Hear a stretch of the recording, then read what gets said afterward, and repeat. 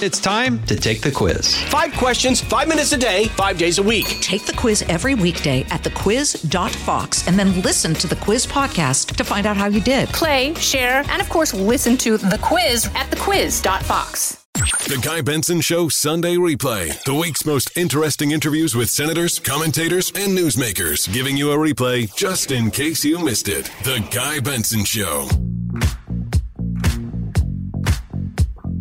Joining us now is Bret Baier, chief political anchor at Fox News and, of course, anchor of Special Report every weeknight at 6 p.m. Eastern on Fox News Channel. His hit podcast is Bret Baier's All-Star Panel. He's also a best-selling author, and this is very exciting. He's got a new book out. We've been teasing it now for a number of weeks in his recent appearances. To Rescue the Republic is the title. Ulysses S. Grant, The Fragile Union, and the Crisis of 1876. It is out now and debuted number 2 in the country on the New York Times bestseller list. Bret, welcome back to the show. Congratulations, number 2 on the list. That's very impressive. Thank you. Thank you very much. It's exciting for a history book to be up that high is a good thing. We're proud of it. Obviously, still trying to get to number 1, but very happy with what the rollout has been.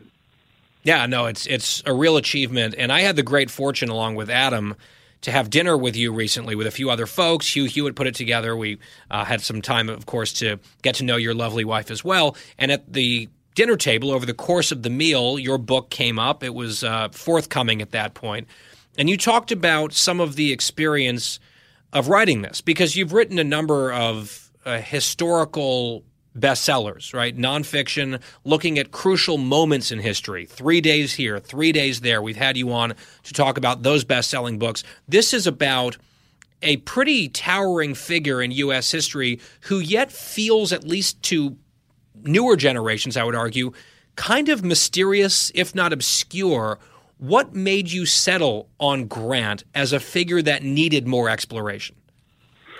Yeah, so for those other 3 books, the 3 Days series, I looked at moments in history that I thought were overlooked or undercovered at the time, and that's Eisenhower's transition to Kennedy and his presidency, Reagan's final summit and a speech to Moscow State University that's overlooked really in the big scheme of things, and FDR, Churchill, and Stalin's meeting in Tehran where they planned D-Day, and it's kind of overshadowed by the Yalta Conference in history. So I wanted to find another 3 days template without the 3 days, and I looked at the Grant presidency, and everyone focuses on Grant as a Union general and the victorious general, and he's lauded for that. But when you talk about his presidency, I mean, a few things come up. 1, he was a drunk.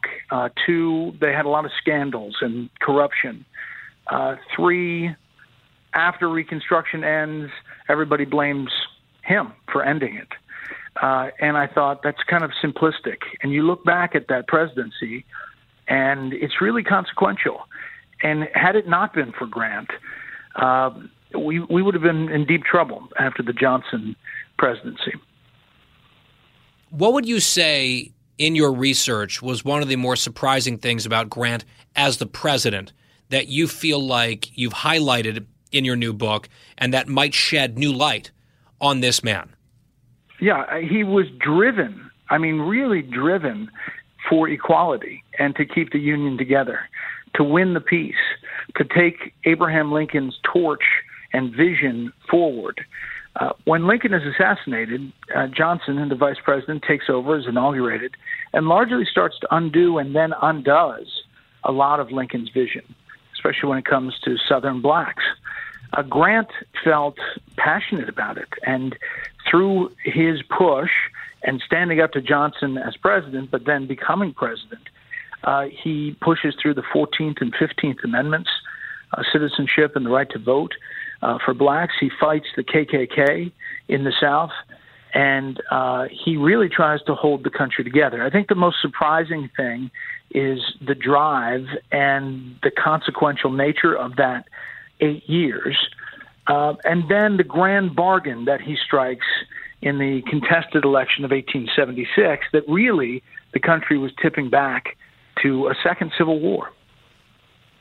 Brett, I want to ask you one more question on the book. I remember when you and I were discussing 3 Days in Moscow, one of your previous bestsellers, you had one dramatic vignette that you came on the air and you shared that really piqued my interest to read the book about these world leaders. I believe alcohol was involved. It's been a while since we had that conversation, but I remember that just sort of whet my appetite for more. Is there a dramatic vignette in this book, To Rescue the Republic, that might spark someone who may not have all that much interest in Ulysses S. Grant as a historical figure, that you might just tease a little bit that could maybe bait the hook, so to speak, and get them on board to go and buy a copy, get you to number one? That sounds good.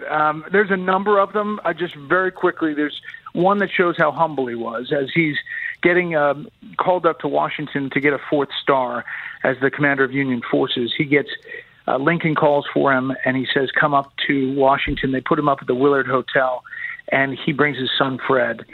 He is not big. He's like 5'7", 5'8", about 130 pounds. He doesn't dress well. He really doesn't care about pomp and circumstance. He's the opposite of General Lee in that sense. He kind of wears old uniforms and muddy boots and an old hat.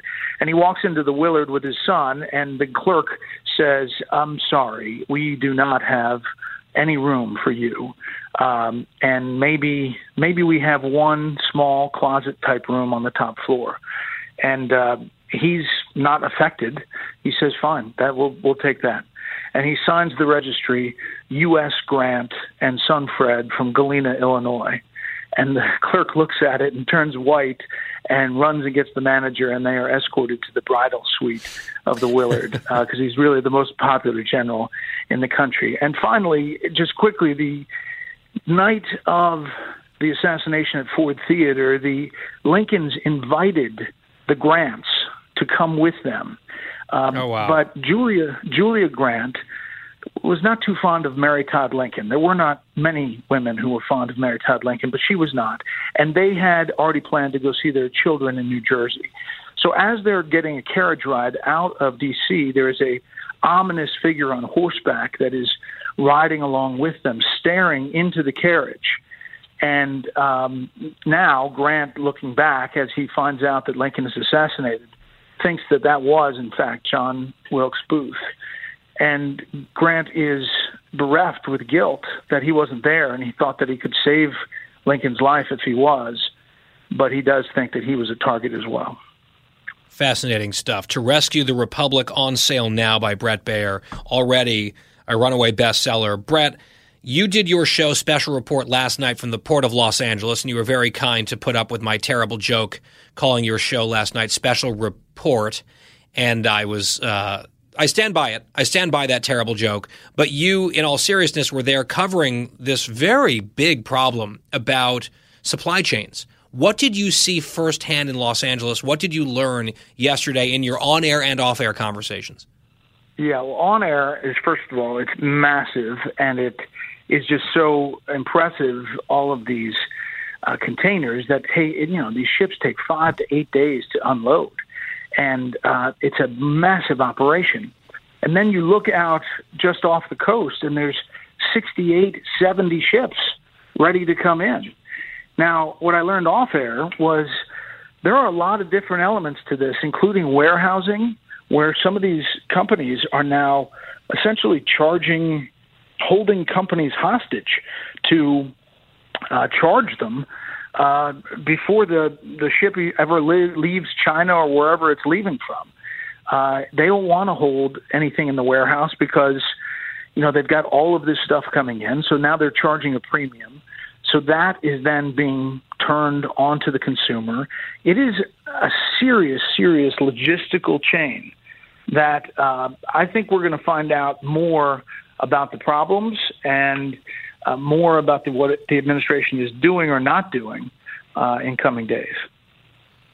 Brett, I'm not a guru on political messaging, but I do kind of have a bit of a hunch that the White House press secretary making a joke about people whining about their, treadmills being delayed and, their delivery time may not be the best approach here. Seeing the White House chief of staff retweeting an argument that inflation is a high-class problem, that does not really seem to match what we're now seeing showing up in poll after poll, including the new Fox News polling, inflation is biting. Economic concerns and worries are absolutely real, persistent, deepening. There are 2 national polls now, the Grinnell College poll, the Quinnipiac poll that has the president in the high 30s overall, in the 20s among independents. I wonder what you make of the White House messaging strategy so far, which seems to be some combination of, these bad things aren't happening, and if they are happening, they're going to be transitory and painless and relatively quick, and if they're not, it's not really our fault. Pete Buttigieg, the transportation secretary, was on saying, like, there's no quick fix to this. And then some of the dismissive, almost, joke-making stuff that I referenced, it doesn't seem like they've really figured out yet how to message this thing. And at some point, it's maybe not a messaging problem, it's a results problem. Yeah, it's bad. It's not the polls are one thing, but it's really what people are feeling and seeing. I mean, in California, every corner has gas, $5.50. I saw one California area was at $7 and something a gallon. You start getting into that, it's real. It's happening. It's not transitory. And now you have pundits and financial analysts saying, I didn't really think this was going to last this long. People are feeling that. And when that happens, there needs to be a sense of a lot of action.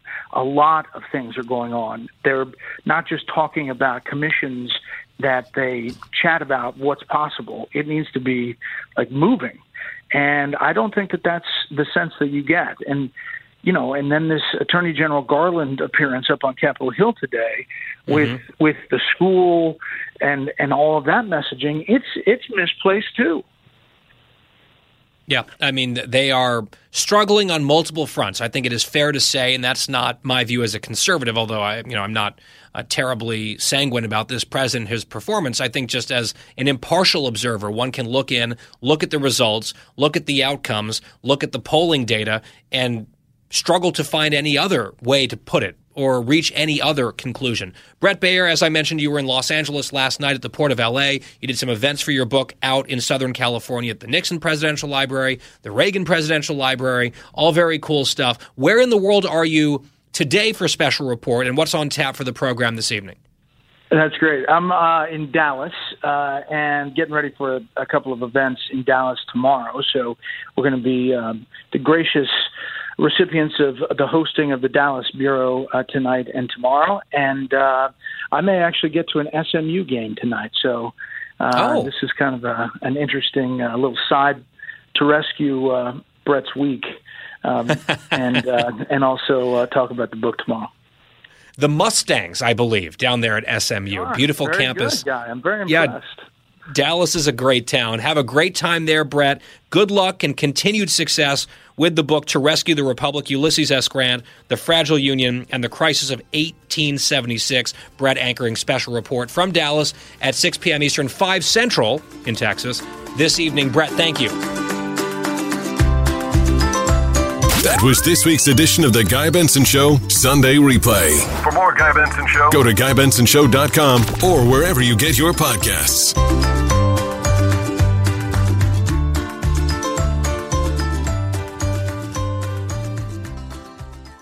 Pull up a chair and join me, Rachel Campos Duffy. And me, former U.S. Congressman Sean Duffy, as we share our perspective on the discussions happening at kitchen tables across America. Download From the Kitchen Table to Duffy's at FoxNewsPodcasts.com or wherever you download podcasts. Listen to the show ad-free on Fox News Podcast Plus, on Apple Podcast, Amazon Music with your Prime membership, or subscribe wherever you get your podcasts.